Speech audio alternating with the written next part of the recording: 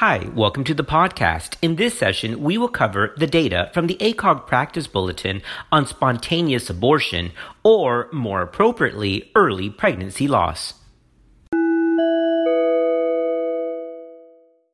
Spontaneous abortion is any pregnancy that is lost up to 19 weeks and 6 days, whereas a parity, a birth, is recognized as one occurring at 20 weeks and 0 days or greater. Early pregnancy loss is defined as a non-viable intrauterine pregnancy with either an empty gestational sac or a gestational sac containing an embryo or fetus without fetal cardiac activity within the first 12 and 6/7 weeks of gestation.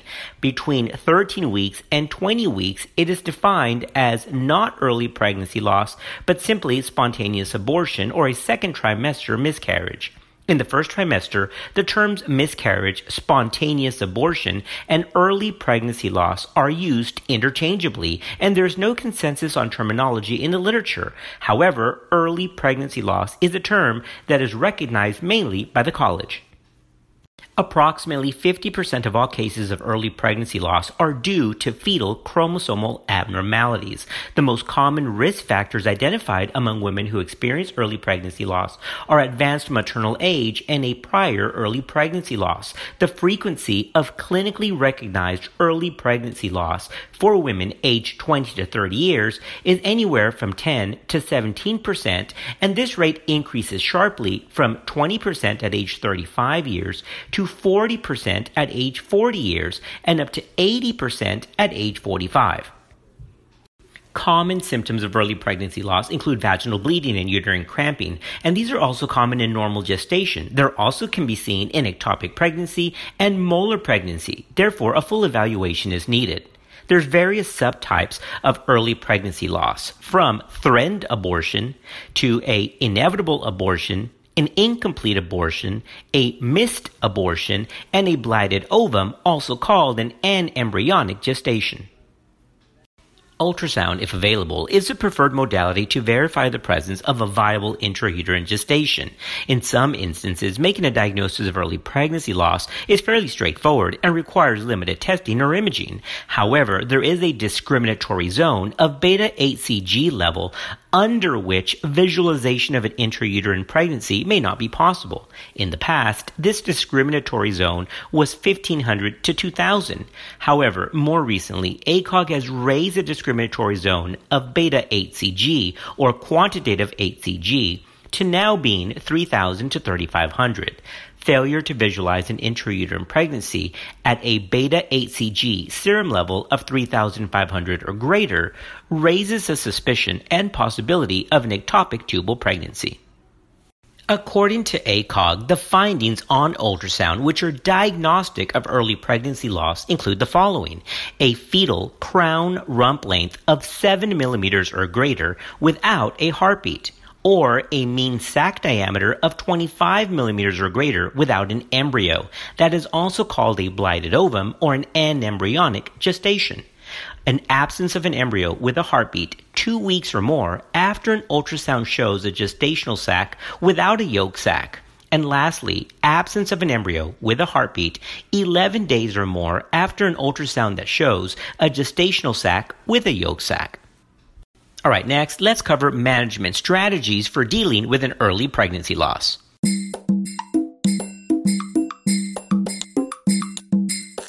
Regarding management, there's three main scopes of practice. The first is expectant management, the second, medical management, and the third is surgical evacuation, or D&C.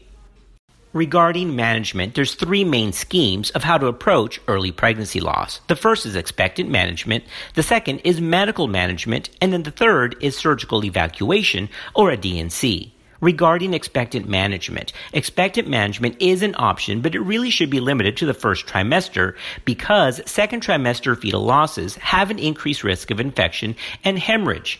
With adequate time, up to 8 weeks, expectant management of first trimester pregnancy loss can be successful in achieving complete expulsion in about 80% of cases.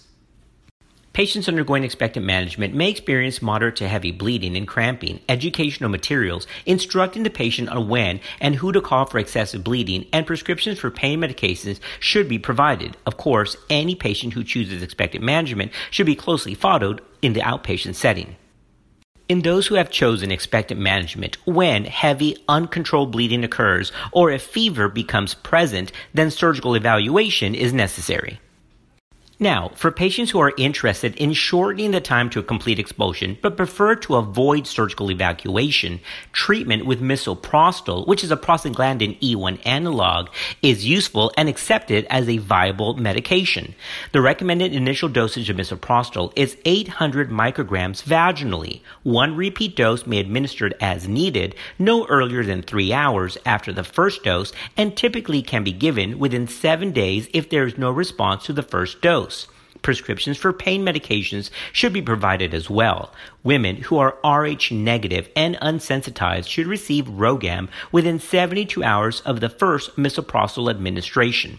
Follow-up to document the complete passage of tissue can be accompanied by ultrasound examination, typically within 7 to 14 days. Serial beta-HCG serum measurements can be used instead in settings where ultrasound is unavailable. Now, if misoprostol fails, the patient may opt for expectant management for a time determined by the woman and her OBGYN physician or other provider, or suction D&C.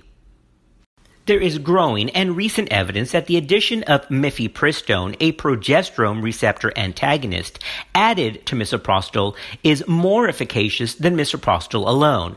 However, this data is relatively new and still not yet widely adopted. For patients who choose either expectant management or medical management, the women should understand that much bleeding can occur and they should be educated on when to reach out to their physician. An easy reference for the patient is to use soaking of 2 maxi pads per hour for 2 consecutive hours. The patient should also be advised to call her OB-GYN provider or other healthcare provider if she experiences this level of bleeding, feels lightheaded, or has persistent passage of clots. Next, there's the option of surgical management, which is an obstetrical dilation and curettage, or a D&C. Surgical uterine evacuation has long been the traditional approach for women presenting with early pregnancy loss and retained tissue. Women who present with hemorrhage, hemodynamic instability, or signs of infection should be treated urgently with surgical uterine evacuation. Surgical evaluation may also be preferable in other situations, including the presence of medical comorbidities like severe anemia, bleeding disorders, or cardiovascular disease.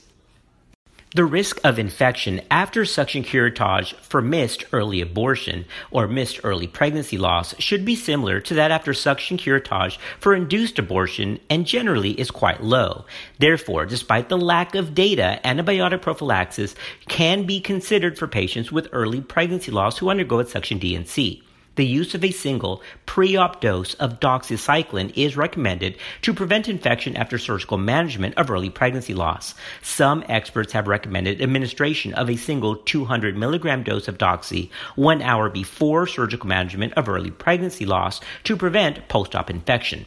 The use of antibiotics based only on the diagnosis of incomplete pregnancy loss has not been found to reduce infectious complications as long as unsafe induced abortion is not suspected.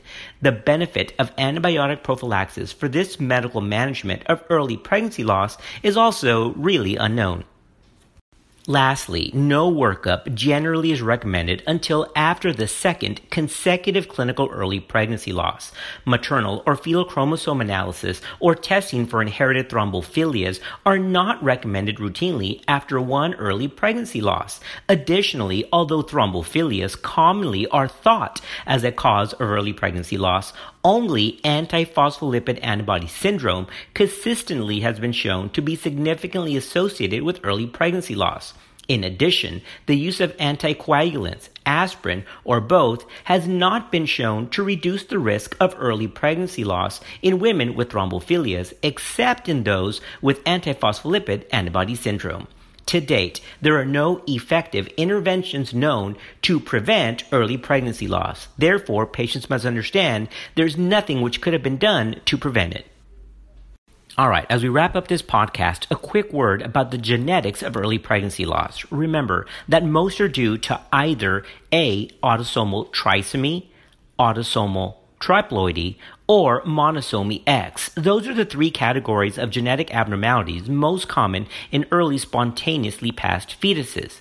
Lastly, there are different types, as mentioned earlier, of spontaneous early pregnancy loss: threatened spontaneous abortion, inevitable abortion, complete abortion, incomplete abortion, a missed abortion or an embryonic gestation, also called a blighted ovum, or aseptic abortion.